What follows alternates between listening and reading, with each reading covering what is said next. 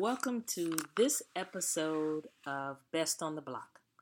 I am Kimberly Morrison of the BMP brand, a nonprofit marketing agency building the community one brand, one business at a time. Best on the Block provides you with personal and business brand coaching and guidance. I will always be your partner to becoming your own best on the block. The aim of marketing is to know and understand the customer so well that your product or service fits him and sells itself. Your brand lies somewhere in the middle of how you make them feel, what you say, and what you do. Are you marketing your service, your product, or your story? This episode of Survive the Next 365 or Best on the Block is an episode that is the beginning of a series called Survive the Next 365. This, ladies and gentlemen, is the prologue. Sometimes in life you hit a brick, a stumbling block, a fork in the road, hell, just rough times.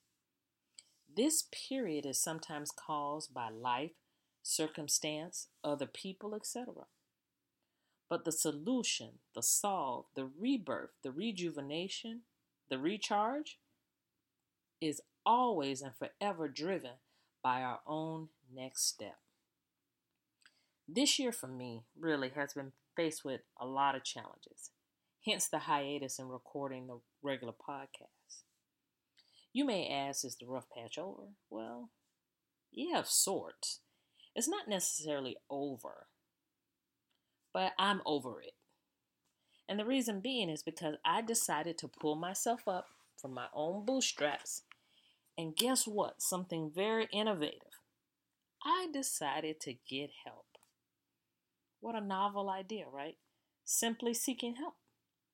We are oftentimes so incredibly driven, accomplished, and strong-willed that getting help is not our natural propensity or asking for help. Well, ladies and gentlemen, I asked, and I sought help this time. What I found useful also, in addition to hands-on assistance and guidance, was the guidance of a great reference tool. I began to reread this great reference book called Survive the Next 365 by Clark Garrison. That's Clark with a K. To give you an idea of the book's purpose, the dedication reads, "To all those who have dreams but are afraid to live them, and to everyone who believes in the power that lies within you." He dedicated the book to us. Those people who know we have dreams and aspirations, and sometimes we stand in our own way of receiving exactly what those dreams and aspirations can bring to our lives. In this book, the author takes you on a courageous and transparent journey to rebuilding his own life after a serious career setback. It was the perfect guide for me based on my recent rough patch that began with a career setback and then snowballed into other emotional and spiritual heaviness. In this episode of Best on the Block, we will explore our personal brands by examining ourselves with Survive the Next 365 as the foundation for that exploration. Follow the series and take this 15-week trip discovering how to survive the next 365. During this time, the author has made the book available for only 99 cents during this period. So go to Amazon.com, put in the search field, Survive the Next 365, select the book by Clark Garrison, and let's begin. The prologue. The prologue begins with the question, who am I? That's actually how he starts it off. Who am I? The author describes that he is no different than any of us, full of confidence on one day and self-doubt the next. He discusses how vital your history is to who you are in the present. He himself is the child of an accomplished burlesque dancer and performer who was his everything as a single mother, while his father was a traveling musician who was a womanizer and had a drug problem. Clark describes that this beginning in his life caused him to always look up, look for the better world, the better home, the better situation, the better vantage point to see the world. He describes always looking up caused poor choices and inadvertently made his neck hurt. So, to follow the Survive the Next 365 first step model, I had to ask myself, who am I? That's a tough one because I had to examine really, who am I? What was my foundation? Well, I am the daughter of two college educated and professional parents. They both grew up in poverty and handled the outset of that poverty distinctly different. My dad was the son of a Pullman porter and a nurse. He did not want much for necessities in life, but because his parents were always working, there was not a lot of hands on hugs and kisses.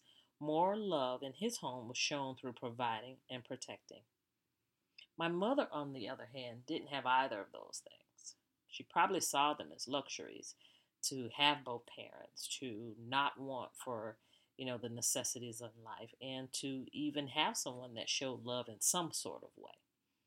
Because my mom lost her mother when she was a teenager, when she was quite young, causing her to instantly become the mother to her younger sister and maintain that role emotionally and financially for the rest of my mother's life.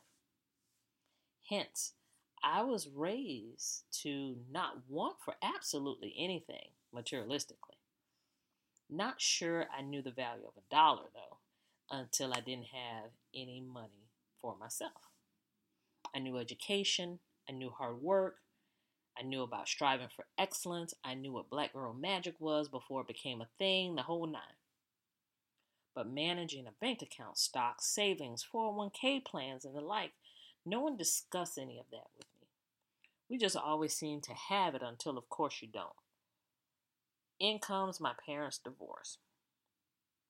When I was a senior in high school, I came from school one day to my mother in tears in her best friend's arms. My dad had left. Unbeknownst to her, he had, in the middle of the day, packed all of his belongings and just left. As a kid, a lot of the adult specifics I can't really share with you because I don't know. Um, all I know is I came home, my dad was gone, and my mom was crying, and my life was different. As a juvenile, I processed that I was now going to be just like everybody else, with parents that were separated, divorced, or not together. As I watched my mother's pain and confusion manifest, I processed it like an adult woman, that my dad was just a complete asshole for leaving her. To give you some context, at the time this happened, my parents had been married for 21 years. I know, right? What in the world was he thinking? Questions you probably have that I can actually answer was he cheating on my mother? Yeah, he was. Did my mother know? Yeah, I suspect she did. Did she think he would leave? No, absolutely not. How did all this make me who I am? Because this is the question, right? How did this make me who I am?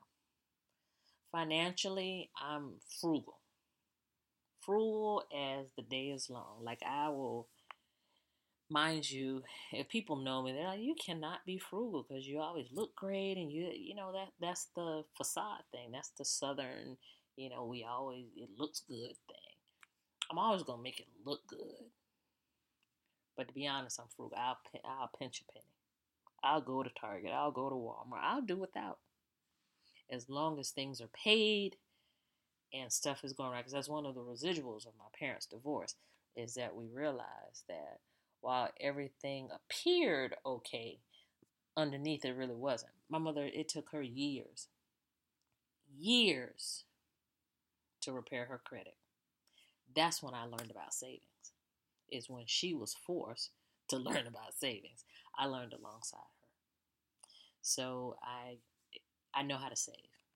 I know how to make sure that I'm going to be more than okay, that I'm going to thrive financially. Um, The next thing that it did is it made me completely cynical. Like watching my father move through that portion of his life caused me to trust absolutely no one. The one guy that you thought was that guy, that was the upstanding, moral authority, was the asshole. So I am cynical. On the surface, I'm a strong person who, I always see the good in people. Oh, yeah, everybody has a great side. I'm always smiling. Everybody has a real good side. Yeah, sure. But what it really is, at the core, the reality is quite the opposite for me. It's because of watching my dad maneuver that I have a strong discernment. And unfortunately, I see the ill will in people before they open their mouths. I can feel the dishonesty. I see the lack of integrity. I can discern the callousness in people around me. It causes me not to trust folks and keep my circle extremely tight. Now, I'm a marketer and a communicator, so it doesn't mean that I don't know how to communicate, make connections, and build relationships. I can do all of that. But my circle is tight, closed, it's narrow, very narrow. That at times like this, where I've had some difficulties, some serious difficulties, it positions me to feel alone.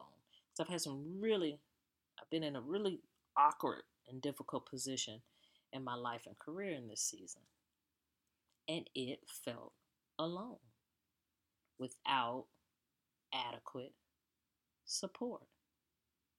Not that I'm saying my friends aren't there, because they're there. I have a circle of friends, but it's really, really narrow and tight. So asking for help was immensely difficult, immensely trying, and out of my comfort zone completely. So with that said, as I stated in the beginning of this series, surviving the next 365, realigning, readjusting, rejuvenating, is mainly up to yourself. So regardless of who we discover we are and the anecdotal reasons why we are who we are, it's not on anybody else. It's on us to change, to alter, to realign, to make it better. So I'm going to end this episode like Mr. Garrison ends his prologue. Change is in the air. Thanks, everybody. Join me every Monday for a new episode of Best on the Block. Go to Amazon.com to get Survive the Next 365 by Clark Garrison so you can fully engage during this series. And thank you so much to Kablastic Village for this amazing intro. Go visit them on SoundCloud. Until next time, be the best.